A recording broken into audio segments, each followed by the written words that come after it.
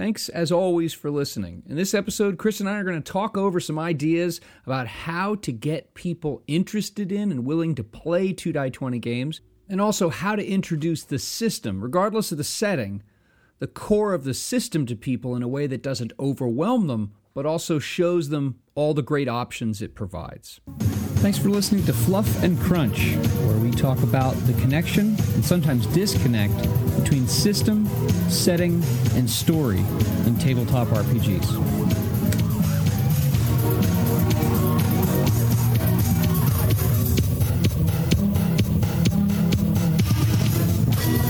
Well, great. Here we are again, and today we're going to talk about how do you get your friends, or anybody, to play a 2Die20 game for the first time. That is, how do you pry them away from the 800-pound gorilla in the room? And how do you then, beyond that, how do you introduce the system to them, regardless of which setting you're running? How's your gaming been over this last week? I can't talk about what I've done for gaming in the last week now. You what? Because I'm playing the enemy. Because last week, me and Brian actually played. We didn't play a standard session, but we played a session of 5th edition. But we played it with no GM. So, and when it comes to like, if I want a game with lots of random tables, D&D's pretty good for random tables and stuff like that. Yeah, we knocked up some characters.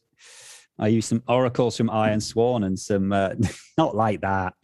Okay, I just thought that was maybe one of those humorous differences in how we understand the English language, but please go on. Right. Yes, that does have two meanings.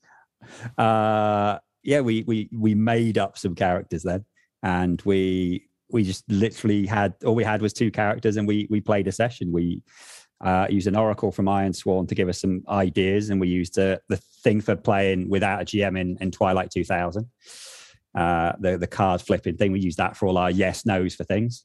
Cool. And we used a lot of random tables from like the Dungeon Master's Guide or it might have been Xanathars, one of the books. And we played a pretty standard D&D session. So that was fun. And then I carried on my Tales from the Loop game on Thursday. So I think it's sort of like a 4-part story, and we're 2 parts through now. So that was good as well. Excellent. How about you?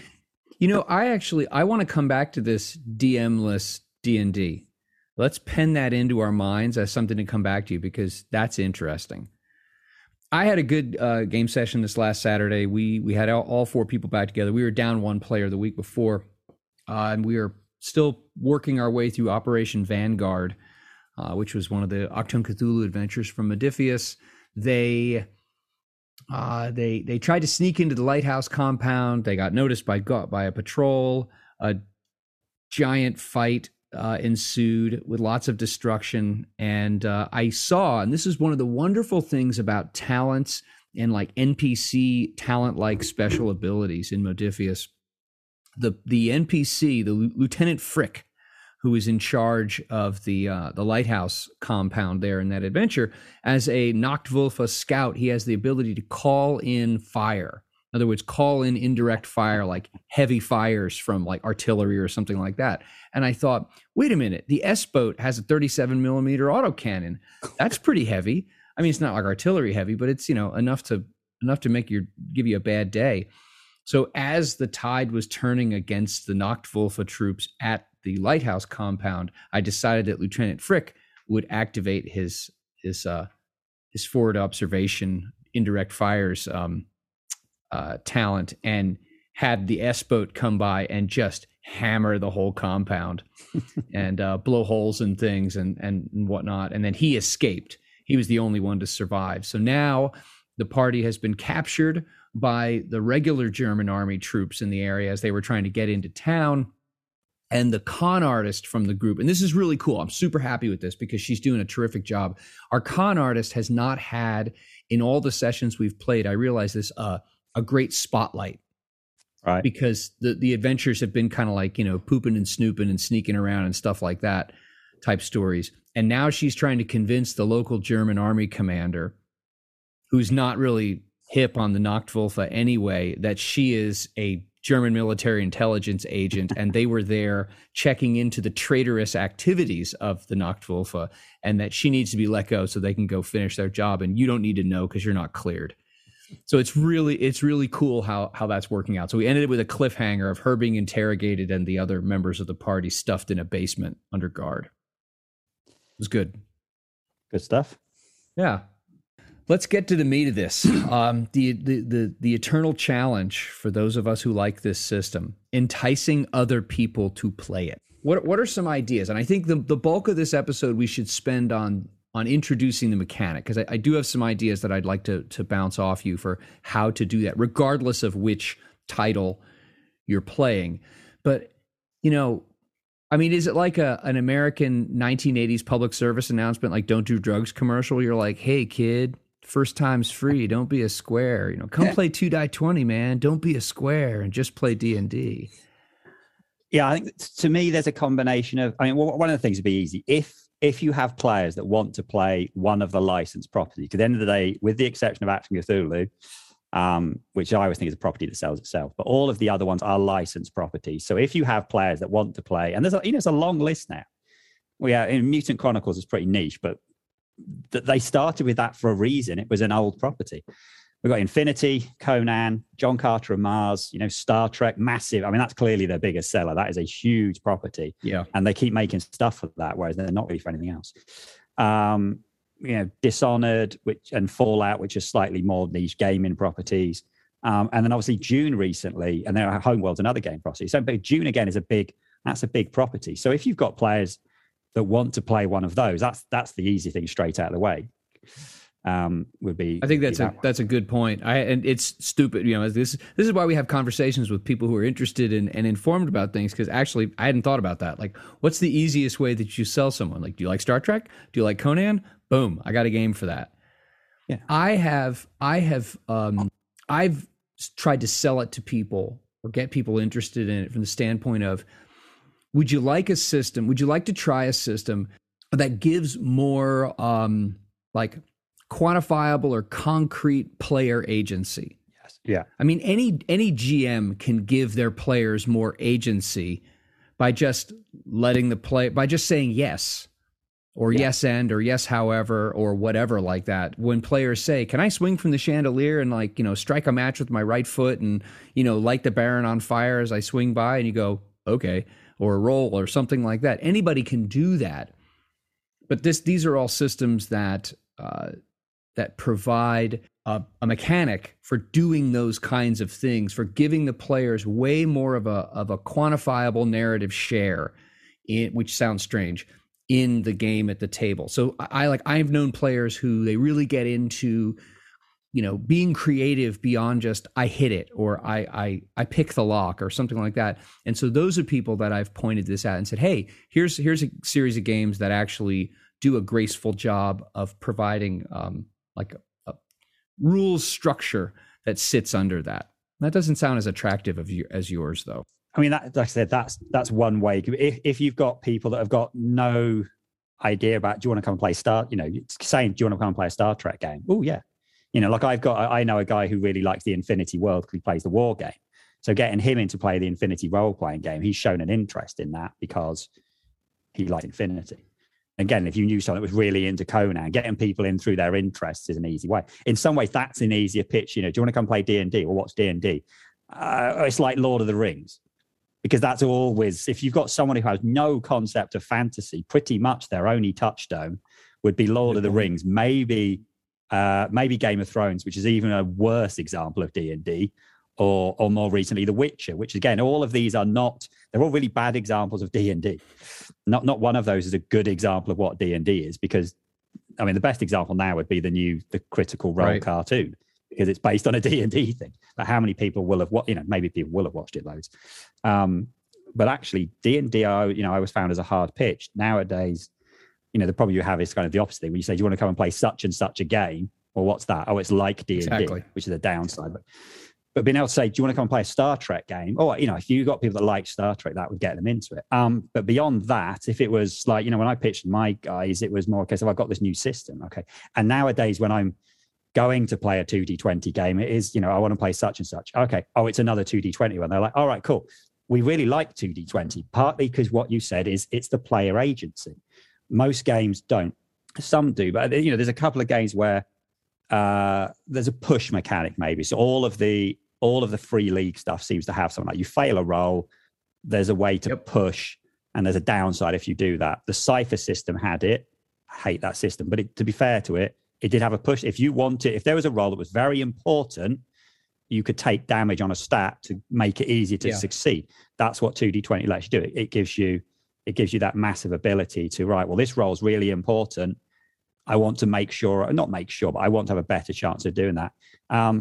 D&D rules as written does not let you do that. But obviously there's loads of house rules. I mean, you can use hero points like Eberron introduced. I basically wholesale just threw extra dice into my session last week, which we then promptly forgot to use because we weren't playing 2D20. But yeah, that the player agency is a big deal. The other thing I really like about it is that if you're not going to play any combat at all, this is irrelevant, because some people don't. Some people just role play, and the combat hardly ever comes up. But when we role play, it's not massively removed from almost playing a board game in some ways. We play very gamey. Like, my players aren't big at acting out their characters. We don't have, partly probably because there's only two people. Maybe when you've got bigger groups of players, you're more likely to have a lot more dialogue going on. But when you've only got two players, there's a lot less, this is one person's idea, this is the other person, like, we get to it, which means we end up getting to combat a lot more. And in most games, you kind of already said it, most games is one person go, I attack, you roll to hit, you roll some damage, or you don't roll any damage. The other person goes, I roll to attack, or they do their spell, whatever, they do it and it's done, gone. The thing we've really enjoyed about 2D20 is that there's more to it than that. Okay, you roll and then you get you generate a momentum. What do you want to do now? Okay, you've hit the guy. Do you want to save this momentum to make it easier for your next guy? Do you want to do more damage to the person? Do you want to disarm them? You have all these options, which maybe other games are, you've got to choose to do that ahead of time. And usually in most games, when you want to do a called shot, or you want to disarm, or you want to knock someone prone, almost always it's a penalty to what you're going to do, which makes it more likely you fail. So you never end up doing that. Or it's something that, like in third edition D&D and Pathfinder first edition, that was something that you had, in most cases, you had to have a special ability. You had to have a feat for. And so there were certain kinds of things that the idea of tripping someone was something that only certain characters could do. I mean, I get it. People say, well, and I've heard this, not this complaint so much as people say, well, you can spend momentum on all these different things. Doesn't that make like everybody the same? Well, no, because you also have this structure of talents and other things that go with it, and the amount of momentum that's available at any given point in time, and the variables that are around what's going on in that moment in an encounter are going to be different. And so whether someone chooses to spend 2 points to disarm an opponent maybe it's on the table if there's enough points for it, but whether they're going to do it or not is a different issue. Yeah, I'll go there. So essentially 2D20 is one of the few games where combat is actually fun.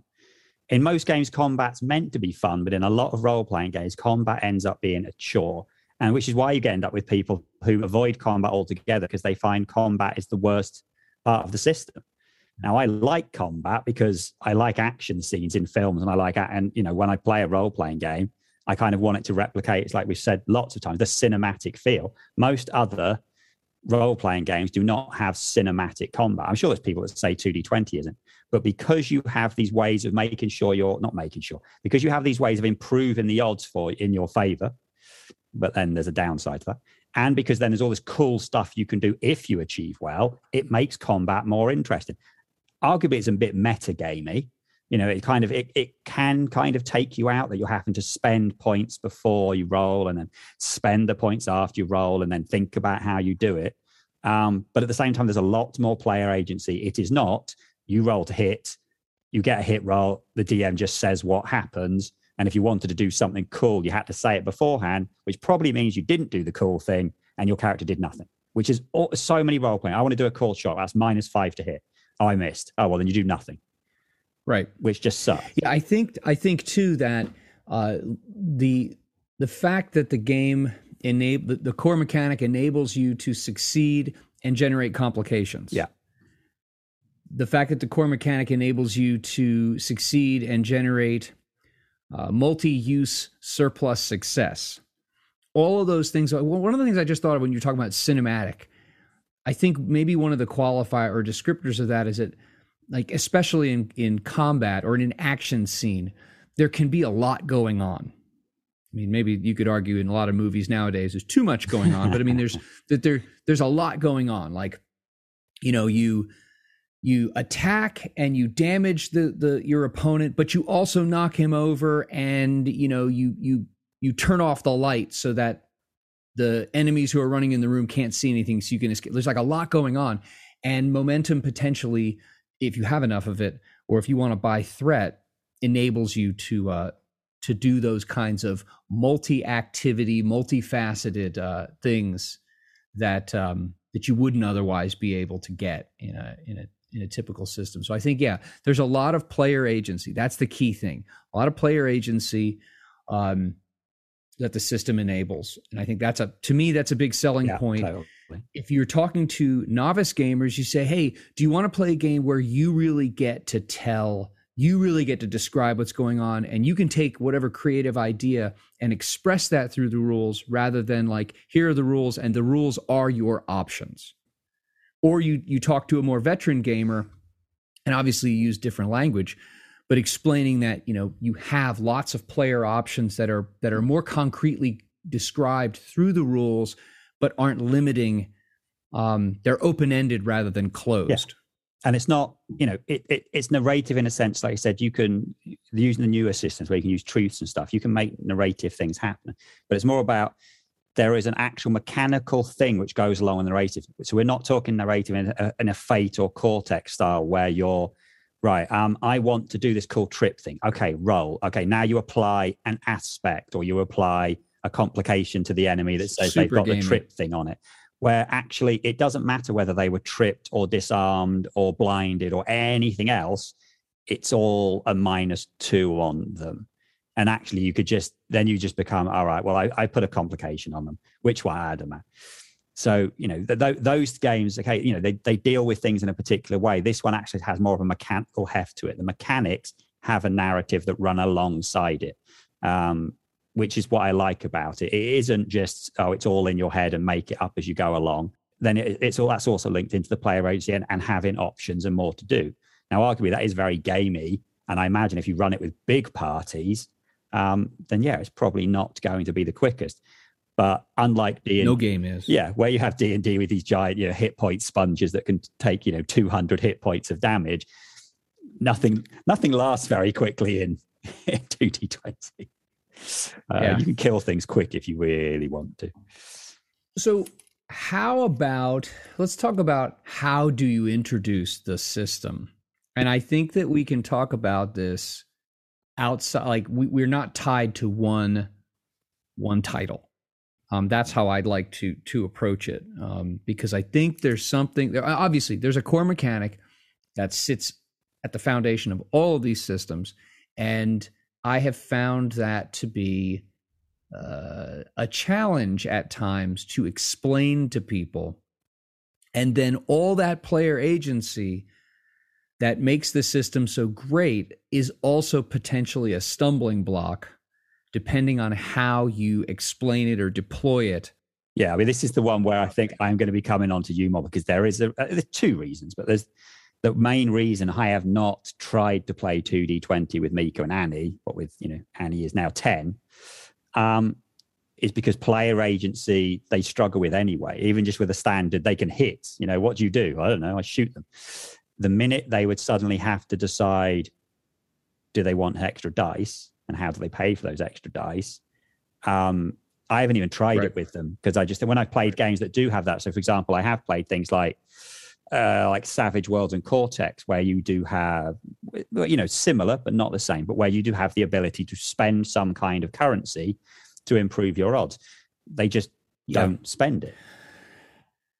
It's easier when you have the systems where if you fail, that's where it is. Oh, I failed my roll, so now I am going to spend a point to make my roll better.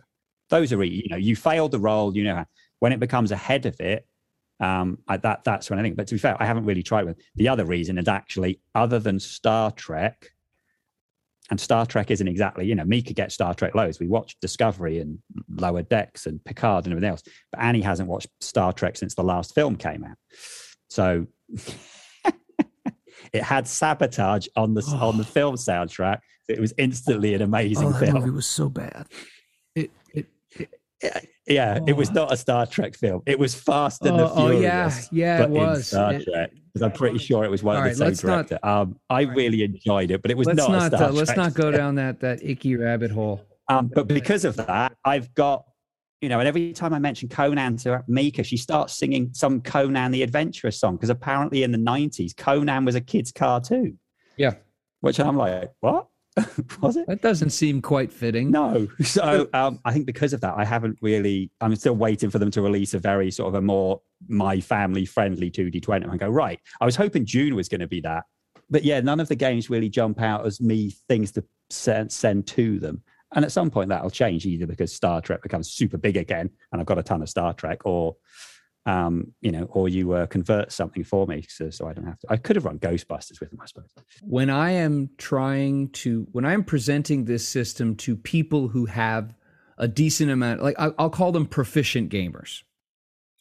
They've played enough of a system, any game, that they understand the kind of ebb and flow of RPG rules.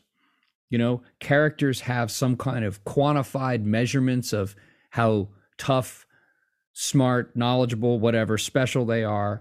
There is obviously, there's a mechanic for like how do we figure out pass, fail, things like that. How do you figure out things like initiative and all that kind of stuff? Like the standards. Yeah, if you've played, any more than a couple of sessions of any game, you get it. And so there's a framework that you can use to help people understand it. So the way that I have settled on describing this to people is I don't describe the nuts and bolts of the core mechanic first. The first thing I try to do, if I'm smart and I remember, is, hey, 2Die20 is a system wherein the most basic roll determines success or failure, but also enables you to how do I put this? The base roll obviously determines success or failure, but it also enables you to bank surplus success that can be quantified. And then you have all kinds of options, what you want to do with that surplus success in the moment or over time. And something else that makes it special is that surplus success can be shared with others in the party. And then I go on to describe the core mechanic. It's 2Die20. You're rolling at or below a target number. The target number is determined by adding a stat and a skill, depends, for lack of a better word. And when you roll those 20s, you're not adding them together. You're trying to roll at or beneath that target number that you determine from the stat and the skill. And you're trying to roll a certain number of successes that I will tell you that you need to roll. I think that's where I've had the most ease, is describing, like giving the descriptive side of the system instead of the recipe, the actual do this, then do this, then do this. I explain what the core mechanic enables you to do, what it does, and then explaining, okay, it's a difficulty 2 and you rolled 3 successes. What do you do with that extra success? Then they've already got a shelf in their mind where they go, okay, there's this thing called surplus success. Now, the most complicating thing that I have found is giving players a sense of what they can do with momentum. Because I think this is actually where, if you show them the core mechanic, like say, okay, here's a notional combat example. You've got Bob the Mighty fighting off a goblin, and this is what happens. You can just show them that. That's easy. I think the biggest, the pain point, the point where you can go off the rails and lose people, especially when you're at the table trying to play, is once you give them the momentum options, if you don't give them enough, or you give them like some, just you say, okay, let's just use momentum. And I've seen people do that. Let's just use momentum for extra damage and buying extra dice. Then it leaves out all the narrative side of things. On the other hand, if you give them the full list, you're going to bury them. And then the action at the table is going to grind to a halt. Yeah, and I think mostly we tend to go with, I obviously we kind of go, but when we started, we only had beta rolls. There were only a couple of things. But I think I'd mostly always start with like, right, let's start. The main reason for momentum is extra dice. If you want to have a better chance of doing well, you spend momentum before you roll the dice to buy extra dice. That's what you use momentum for. You're increasing that's comparable to advantage in 5e. You are just trying to increase the likelihood of being successful. Yeah, and most people can see that when you explain something. Right, you are going to roll 2 dice, and for every dice that is equal to or under your target number, and the target numbers are normally on the sheet. It's very. I mean, that's part of the reason I actually prefer, like, the Infinity and Conan's, where it was very clearly written on your sheet. Yeah, the target number. That was one of the things I hated about John Carter and Mars, with it. It was like you had to add 2 different things. You could either write them all out, right, or you had to add them on the fly. Infinity makes it very straightforward. Right, this is So any of the ones where you have a fixed skill rather than it can move around made it super easy. Right, your target number is that. You roll 2 dice, you get under that. Everyone can understand that. If you can have 1, 2, or 3 more dice, you have a better chance of getting that. Anyone can understand. That's nice and easy. And I mostly start with that. And right now, if outside of combat, mostly it's just that. It'll be a case of, right, if you're picking a lock, then rolling more successes. The idea of success, again, that tends to be easy now. Okay, if you've only ever played D&D, but there's enough other games where, right, if every one that comes up is a success, more successes are better. And again, the difficulty. So if you difficulty is 1, you need 1 success. Difficulty 2 successes. I've never had people. Simple. That's simple. The idea, if you get more successes than you need, well, if you're picking a lock, you might pick it quicker. If you are trying to find information, you will get to ask extra questions. That was a perfect example of the ones that the books do really well. Right, for every success, you will gain 1 piece of information from the person you're asking. Okay, so straight away, then they can see that momentum, as well as being a currency, is a thing that on the fly will give you more. And then you can look at combat kind of separately in terms of, right, here's extra. Yeah, what I've done because I've run Achtung Cthulhu, Conan, and Star Trek Adventures several times at my local game store and at the local game convention that we've had in the past. So I've had a lot of experience with experienced gamers who are completely new to the system. And what I do with momentum is I'll make file cards, and this is how I see them, in my mind. I'll have momentum list A, like the beginner list, and then I have like the B-sides. Yeah. For those of us who remember records, the B-sides. And the A list is buying more dice, and I'll put the costs, because they're different in different games. So I'll put the price tag for each extra die. So buying extra dice, and then I'll put more damage.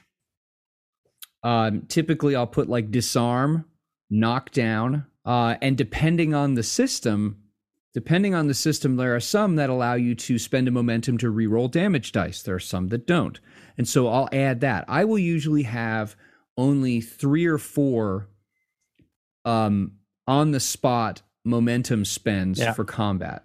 And that'll be like, and I'll give people the card, and like, there's the list. And it's just okay, you hit, you do more damage. Like, that's so intuitive. But here's some cool other options that you can do.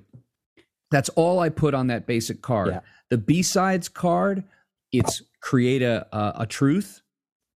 So if someone feels, inclined and creative like that, and depending on the system, again, I'll add maybe 2 or 3 others. And there are lots of different momentum spends, but I will give them a total of maybe like 6 or 7 total, split into these 2 groups. And I usually won't even give out, in the past, I haven't even given out that B-sides card initially. Or if I've got someone at the table that maybe I know or just seems to be picking it up faster, I'll put it out there. But I'll suggest, listen, here's the most basic stuff. Maybe the first time we do combat, just use those. And then I'll throw this other layer in. I just, feed it out to them slowly so that the example is there. the utility is there, the opportunity to use it is there, but they're not overwhelmed by too many options. Yeah, I definitely think the obviously doing extra damage is the straightforward. The ones I always really like, it tend to be the ones that come up more. Like, unless it tends to be the default, right, I'm going to put all of mine into extra damage unless there was an effect I needed. The other ones I tend to really like is the where you can hit a second person. So where that's the one where it's like, there's you again, it varies on system, but some of them have sort of a secondary target where you do the damage you just did, but half of that to another person. That's usually really useful because there's not many games that let you hit to. And then there's the second action, which again, in some games is you have to spend another thing. But that second action thing is so useful to be able to go, right, well, oh, wow, you rolled really well. You can go again, really, because not many, in D&D, like going again is like, that's built into your leveling up. You only get to go again when you get to whatever level. In most games, if you want to have two actions, you have to take a massive penalty. This is very much why you rolled really well. You can have a second attack if you want to. And again, it's always the if you want to. And there's that kind of thing. It's always worth saying, actually, you do not need to spend your momentum. If it was a fluke roll and it wasn't important, you can leave that momentum for the next guy. They can use it. They can spend it and go crazy instead. If you've just set up your really combat heavy guy and they're really going to go to town, then you don't have to spend it. Because that's always another option. You just like, you don't have to spend it. Save it. Yeah. What I do is I will, like I said, everyone gets that A list, the really simple stuff. And then I'm paying attention at the table for if there's a player who seems to be just getting it, then they'll get the B list sooner. Yeah. I'll hand that to them. I will also make suggestions, like you just said. Hey, do you want to go again? There's a bunch of extra momentum. And I'm very hands-on with reminding them of, all right, so you generated 4 momentum. Hey, that's really great. Take a look at your list. You've got some options. Now, you don't have to spend them, but remember that the party can only have 6. And I have this big, 3-4 inches on a side foam die 6 that I use for momentum. So it's sitting there in the middle of the table or right in front of me. And so it's easy to tell how much is there. I will coach them through that and remind them because it's, they're not going to remember. The other thing that I have found is a big sticking point is the rolling of the challenge dice. And not only, it's not so much the idea that 1 is 1, 2 is 2, 3 and 4 is nothing, 5 and 6 is 1, but it's the plus and effect. I think that's where especially when I got the proper dice, it stopped being an issue. So when you were using normal D6s, which I had to initially, obviously I only had beta rolls and no proper dice, it was all problematic. 1 was 1, 2 was 2 damage, 3 and 4 were nothing, 5. Well, for a start, it varied because initially in Infinity and Mutant Chronicles, there was only 1 effect and that didn't do damage. And then Conan changed it to there's 2 effects and now they do damage. And again, that was problematic when we switched from Infinity to Conan to realizing, actually now effects do damage and there's 2 of them. Right. Okay. But I think once you've kind of played with it a bit, it's the kind of, someone you just, the stats, the thing says how many combat, all right, you get 6 combat, roll them. Okay. Well, just count up your dots. Okay. Now each of those funny symbols, that's a point of damage. And now it will also do something else. And you've got a list. You can give them all the things, but most weapons only have 1, maybe 2 qualities. And so again, that's the kind of things where, they only need to have those things written down. On their character sheet, it will say that their weapon does vicious, and that's about it probably. So then actually it's not too difficult, I don't think, for that. Yeah, I agree with you about the funky dice. I'm not a big dice person. I don't spend lots of money. I don't spend money on dice really. However, what I would do if you are playing this with people for the first time, I would make sure that you have a set of the dice. We don't get kickbacks from Modiphius, unfortunately, but I would buy some. And it doesn't matter. Look, I have a set of Star Trek dice. I mean, I have 5 20s and I have like 10 6s or 8 6s or something like that. I have a bunch. And I use those for all the games. I don't feel compelled to use Achtung Cthulhu dice for Achtung Cthulhu, but I would have a set of at least, you don't necessarily need the 20s, but I would have a set of the 6s, of the challenge dice. And what I would do initially is I would have everyone use those dice. And I would, for the first, say, combat encounter, until it's clear everybody's got it down, I would adjudicate the dice together. Yeah. So that everybody jointly they get to understand, like, oh, that's nothing. Because now, I mean, my players, none of my other players, well, one of my 4 players has Modiphius dice. He has a set of Star Trek dice and then some. None of the other 3 do, but they all understand it. So they don't, it's not an issue. So actually counting the numbers, I think if you do it out of one physical dice pool, everyone uses that, and it's rolled in the middle of the table and everyone gets to look at it. Then it's kind of exciting, I think, like, oh, you did this or you did that much damage, whatever. The challenging piece, the next step to it then is effects. And I think it's really essential when you, I didn't mention this at the beginning, but what's really essential is when you make or choose to use character sheets for brand new players, they have to be highly descriptive character sheets, which means that you might not end up using the character sheet that Modiphius has, depending on the game, because like Achtung Cthulhu, the attributes and the skills they're not together. So it's silly. You have to do the little bit of math in your head, and people could get confused and look in the wrong place. Yeah. Conan Infinity, they it's all baked into the character sheet. The other thing that's essential is that you have to have, and maybe use a sticky note or use a file card, but you've got to be clear on what weapon effects and qualities are in play in your adventure, and have those written on, again, file cards. Look, everybody, oh, your weapon is vicious. Here, it just adds +1 damage. Oh, yours is intense. Well, it does an extra wound if you do a wound. I'm a big fan of initially having those little file cards that you can, and have multiple copies of each, so you can just hand to people, not to bury them in things, but just so that someone could have something they can look at and read, and like, okay, that's what that is. The other thing too is, if you're using a published adventure, you're making up your own, I would actually streamline the variety of weapon effects and qualities. You might even want to trim some out. Like if some character, NPC or otherwise, has a weapon that has like a bunch of weird effects that are a little bit complicated, like persistent, you might just want to draw a line through that for the sake of an introductory adventure. Yeah, I mean, normally you don't see much there. I tend to always print, every time I switch to a new 2D20 game, I'll print like the reference sheet, or I'll just print a page from the book, or I'll make my own. I mean, like when I played Fallout last year, I literally, because we were playing it online, I went through and took every useful table and just put those on a PowerPoint, so we could all very quickly just flick backwards and forwards and find the information we want quickly. Yeah, I mean, I definitely, playing with normal D6s is very difficult. But one thing I did, so when they came out, after I'd been playing Infinity a bit and realized I was going to play it a bit more, I found on their website, I managed to get loads of the Mutant Chronicle style dice. Now, these are only useful for Mutant Chronicles in Infinity. They don't work for anything else. But I bought tons of them really cheap. And I managed to get a lot of Star Trek dice. And when I did because by then I realized I needed the dice, I didn't do it with Conan. But when John Carter came out, I ordered sets of each of the dice.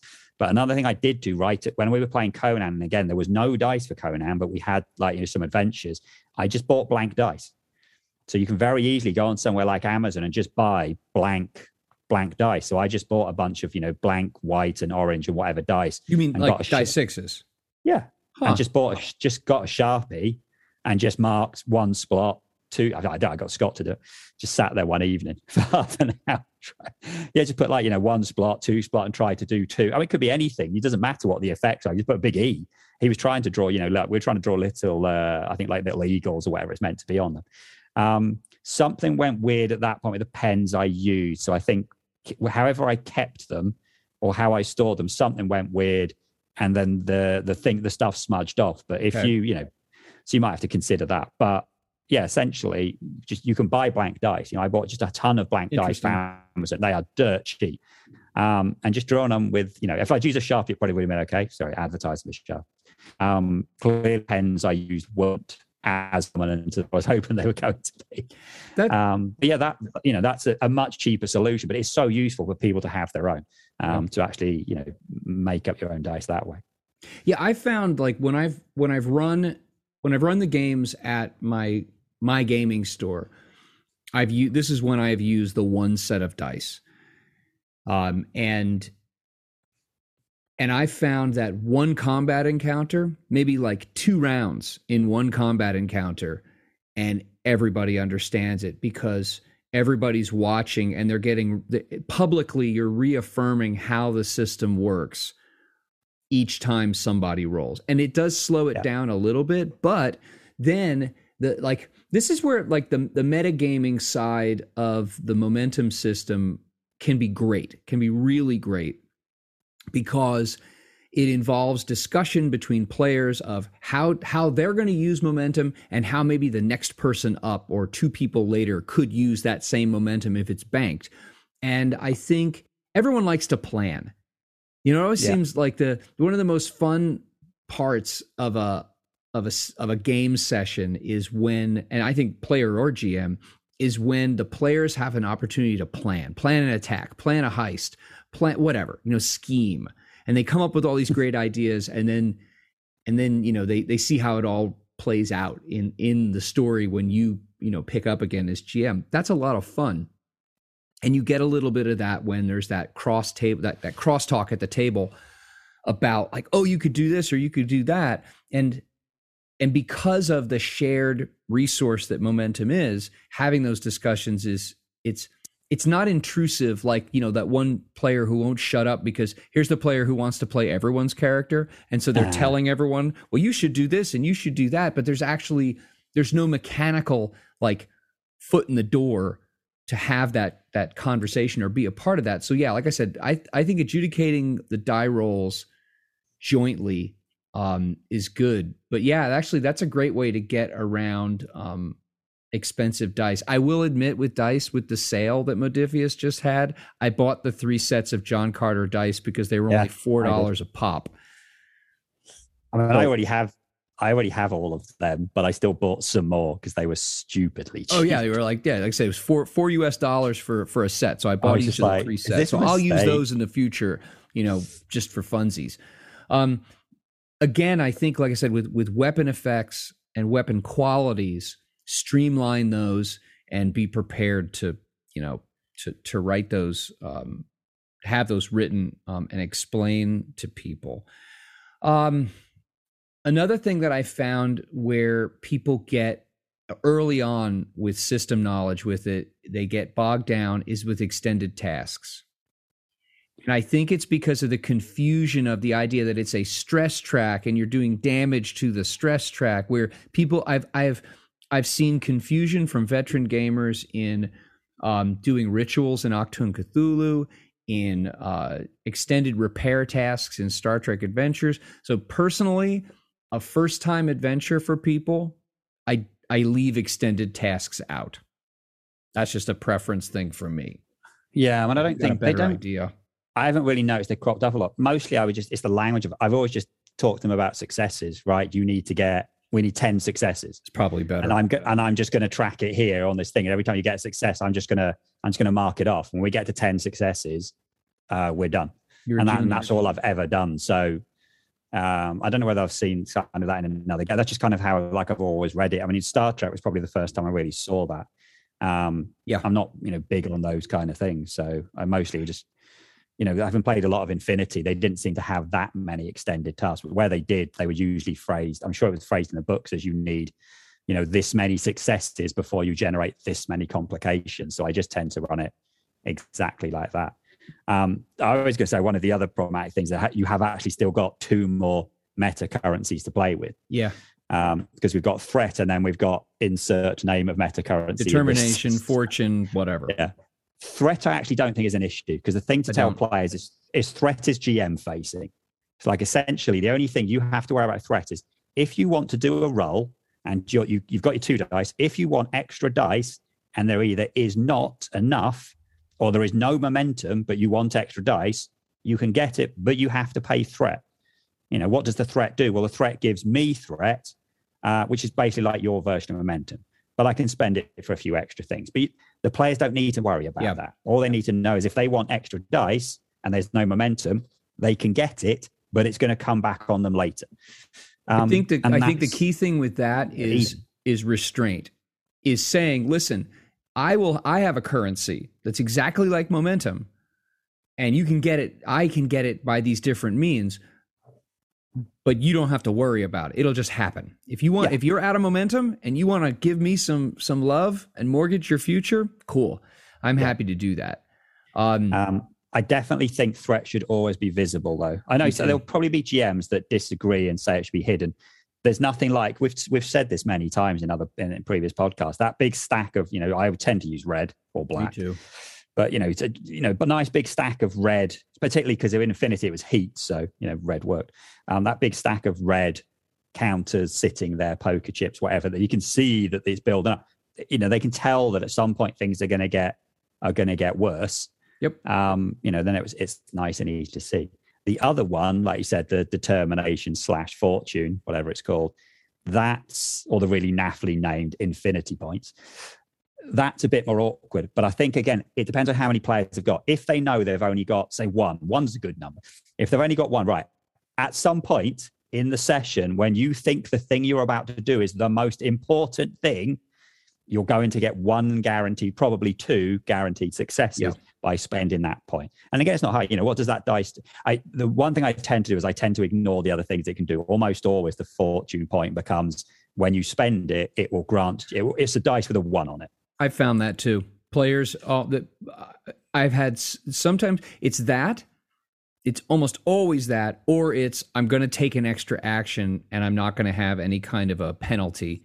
Yeah. The difficulty's not going to go up. The other, and incidentally, when introducing people to the system, those are the only two options that I provide for that. And I introduce it the exact same way you do. When the stakes are super high, you have, this is like fortune or whatever you want to do. It's super momentum. That's what it is. And it does these things. Yeah. Because like momentum and threat for extra dice, you can still fail the roll.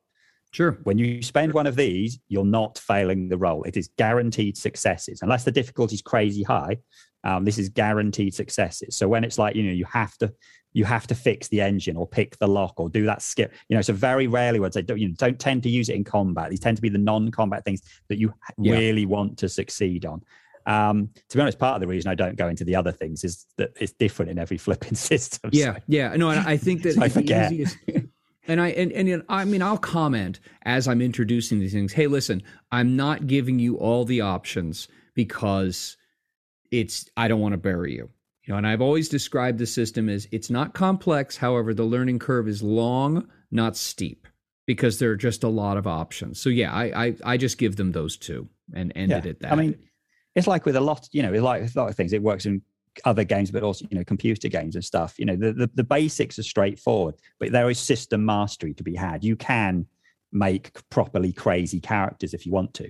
Let me ask you this is the other major like sticking point or area where people get confused, and that's damage. That is damage tracks. The idea of 5 points is, and I'll call it an injury. I know it's called different things in different systems, and I get it.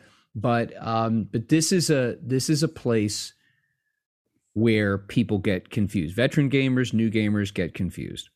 How do you explain that? I've got my ideas, but how do you make sense of that? Like, sort of sit down and explain 5 points is magic when it comes to the damage system. Yeah, I think mostly I'd start off with just like, look at your, right, you've got 13 points on this physical health strap.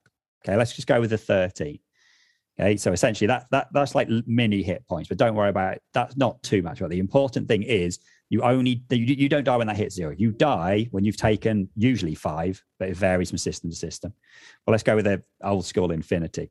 When you take 5 wounds, and then I just go through the different things. Right, you get a wound one of these 5 ways. If you take 5 damage in one go, 5 damage in one go, that's a wound.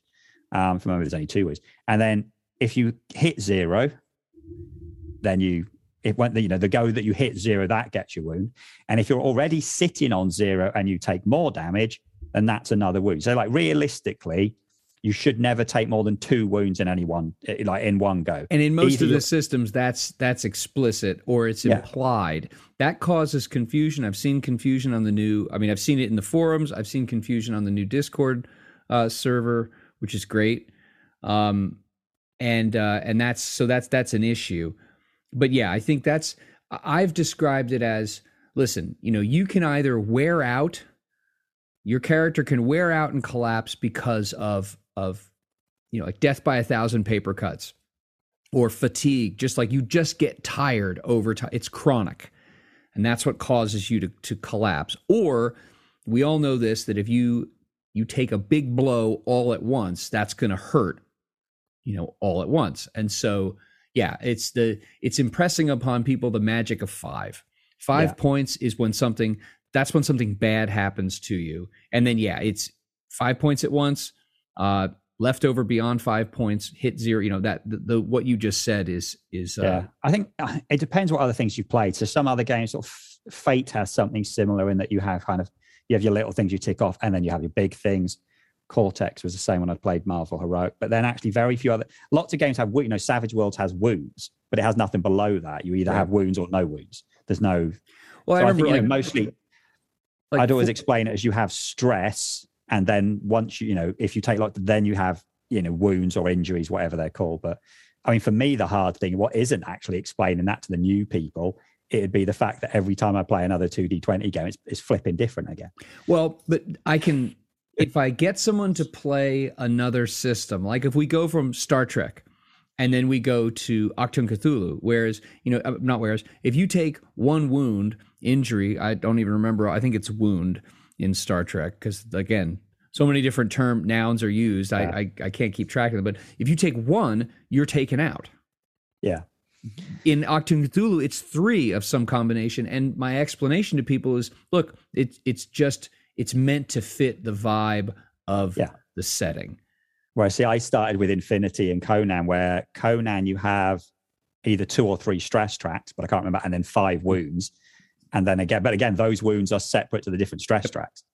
Whereas then again, Infinity has 3 different stress tracks with, again, 3 different sets of wounds that you can take. We won't talk about Mutant Chronicles because that's even more And Achtung Cthulhu's got 1, and you can take up to 3, injuries. Yeah. So each of them are different, but, I never found it more, it's all more complicated than say, D&D, but it's not, it's just as on path with other games. So it's one. I always found you explained it and it worked. The only place where I think D&D had a little bit of overlap here is in 4th edition with the bloodied condition. That there was a point below which in your hit points something would happen before you hit 0. The only way the player's taking damage is by the GM doing it to them, in which case you're telling the player how much damage they've taken as well. So you can always, you're taking 6 damage. How much armor have you got? You got 1. All right, well, you've taken 5. Right, well, because you've taken 5, you are taking an injury. And then I will tell you what the injury is, kind of thing. So, and particularly in Achtung Cthulhu, where you actually have to then give them a truth for that. Yeah. Give them a truth with that injury that they're going to have to write down. So again, it was interesting this last Saturday night, this Lieutenant Frick, the Nachtwolfe guy at the lighthouse, they shot him a bunch of times, and he took a bunch of stress, and they're like, oh my gosh, like how, because they're all, 3 of the 4 of them are veteran D&D players. So of course, like every good D&D player, you're trying to like meta game, like how much damage have I done to this guy? When is he going to drop? And they said, they were, oh my God, like how many injuries could this guy take? And then one of my other players was like, wait, has he taken 5 all at once? And I said, no. Like, okay, we get it. We get it. Like he's being worn down, but he hasn't been hit really hard all at once. One of those things, I mean, going back to why do I like this system? One of the things I like about this system is that it does both. You can wear a bad guy down. You can plink away at them a little bit at a time, and eventually they will run out of stress. And then every time you damage them, they'll take a wound, and then they will be dead, D&D style. But you can also go for a massive big hit and do a load of damage in one go, Savage World style. But you can do both of those in the same game. Right. Both of those other systems, I mean, it's the thing I hate. There's loads of stuff I love about Savage Worlds. I absolutely cannot get past the damage system. But the amount of times you roll, excellent. I roll for damage, nothing. Oh, that's disappointing. Yeah. Or you have the crazy roll, you did an insane amount of damage and you one-shot them, which you can avoid. But both of those are not ideal. Whereas in D&D, there is not really a rule, unless you have to manufacture kind of crazy coup de grace for one shot in a dragon. Okay, I'm fighting this dragon. I want to be, occasionally I want the player. So I'm going to throw a massive, big, not a youngling, not a baby dragon because it's got low hit. I want to throw a proper black dragon, high, like a really, like a level 15 type thing, at a low level players, and hope one of the players goes, well, I'm going to shoot this thing that's going to drop on the dragon's head, or I'm going to shoot the dragon, or I've read this book and the book says the dragon's got this weak point, because actually, otherwise the players go, I rolled a hit. I miss. I rolled. I hit. I do 5 damage. Oh, well, he's got 195 to go. You're going to die before that. It was funny watching the first. Spoilers for anyone who hasn't watched it. So if you haven't watched the start of Legend of Vox Machina, this is spoilers for episode 2. Episode 2, they a bunch of low-level characters. They have to be low-level characters. They kill a black dragon, or is a blue dragon. They kill a dragon. This is a proper big dragon. They haven't done any damage to it. They do a tiny bit of damage. The guy thinks dead. It's false advertising. Because it's they went with a narrative. The narrative in the thing was they found a weak point and then they exploited that weak point and did a ton of damage. What you see loads of times in other things. You make a weak point, exploit a weak point. There is no rule for that in D&D. Correct. There isn't kind of in this. What I find interesting about the damage system is it is more complex. I'm not going to say it's a little more. It's more complicated because it does those two things. And describing that to people, I've actually found like the few times I played this game with people who have like virtually no gaming experience was actually easier. Maybe that's just the people that I gained with on a few occasions that hadn't played many games before or any. But when people if you explain these things like clearly enough and you limit the options enough so that they don't feel buried, giving this to people with no preconceived notions of the way a game should function per their experience is actually easier than someone who's got 10 or 15, 20 years of gaming experience and has a picture in their mind of how things should be, not because it's preferential to them, because that's just what they're used to. But you're right. There's no way to kill Smaug like was killed in The Hobbit with a black arrow, unless you make that black arrow like so ridiculously overpowered as a magic item. There's no way to do that. How is it that the Bard's black arrow did? It doesn't work. 50 D10. That's 50 why. D10. But and then you'd end up rolling a bunch of ones, and the dragon wouldn't die. You're like, that sucks. This is lame.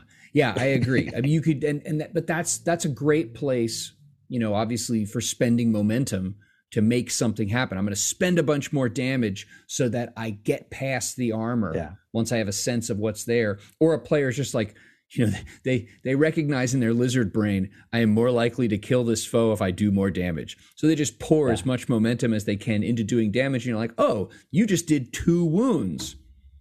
I think I actually think the game I've said it to lots of people, and I've seen lots of other people say it. When you see it on forums and Discords and Reddits and everything else, the game in plays fine. Loads of people say, I've read it, I bounce off it.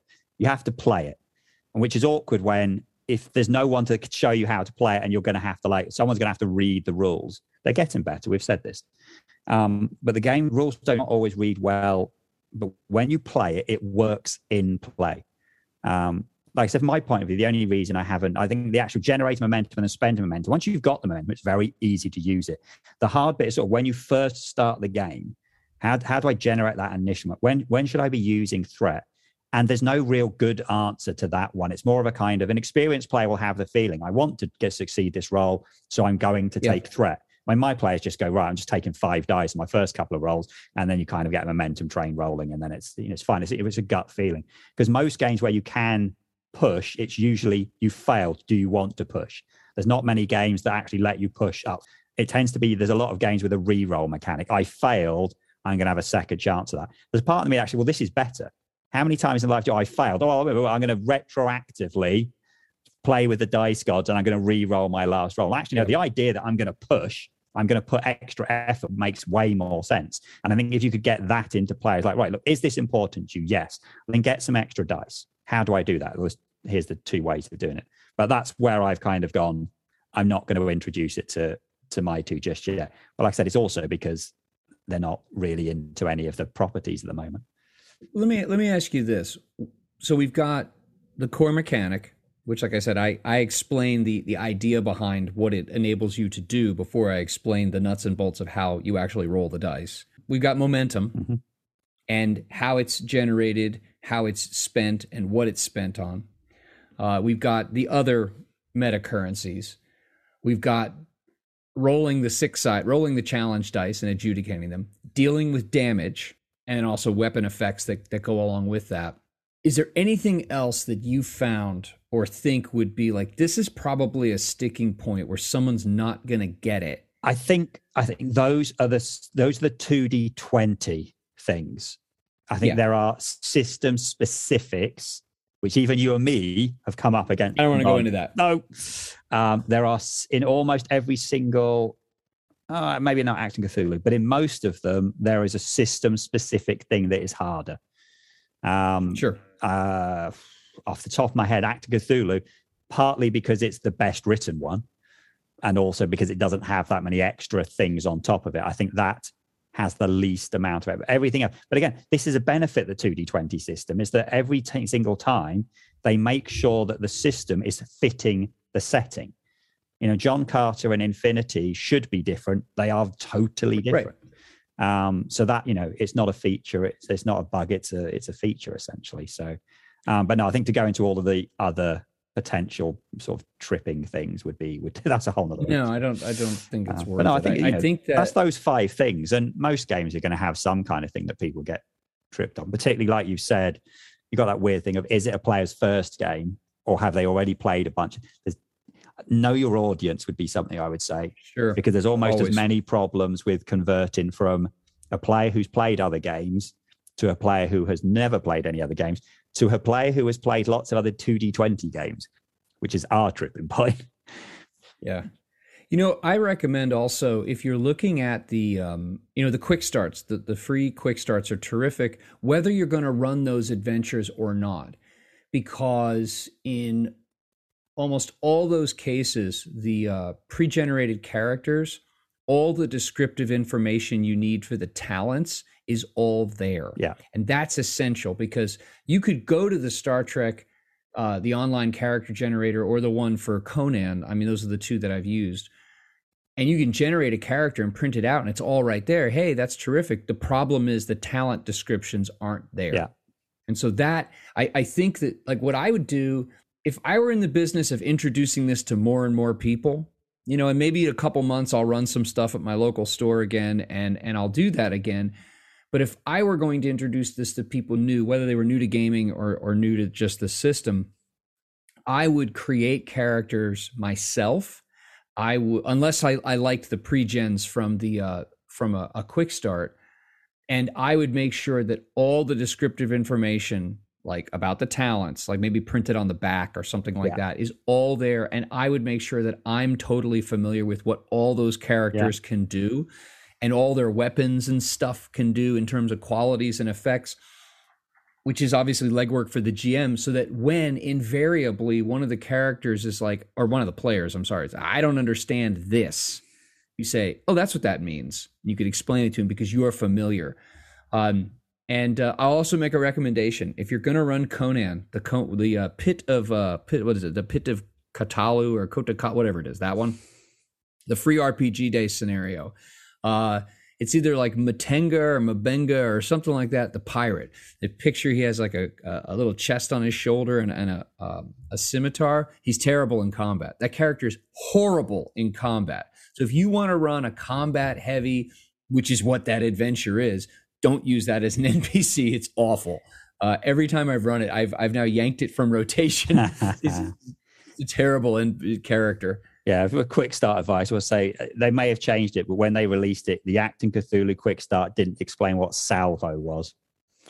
Right. There was no reference and that's a big issue. it. So it actually it turned out it was a really major rule. It wasn't explained anywhere in the quick start, but they included it on the character And you know sheet. what, too? Also, the oddity, and I think a lot of people, like we had to have this discussion again this last weekend, that each ammo point of ammo you have enables you in Achtung Cthulhu to have to fire a salvo. However, when you are out of ammo points, you're still not out of ammunition. You can keep shooting. Yeah, I was going to say, I think That's probably why it's not called ammo.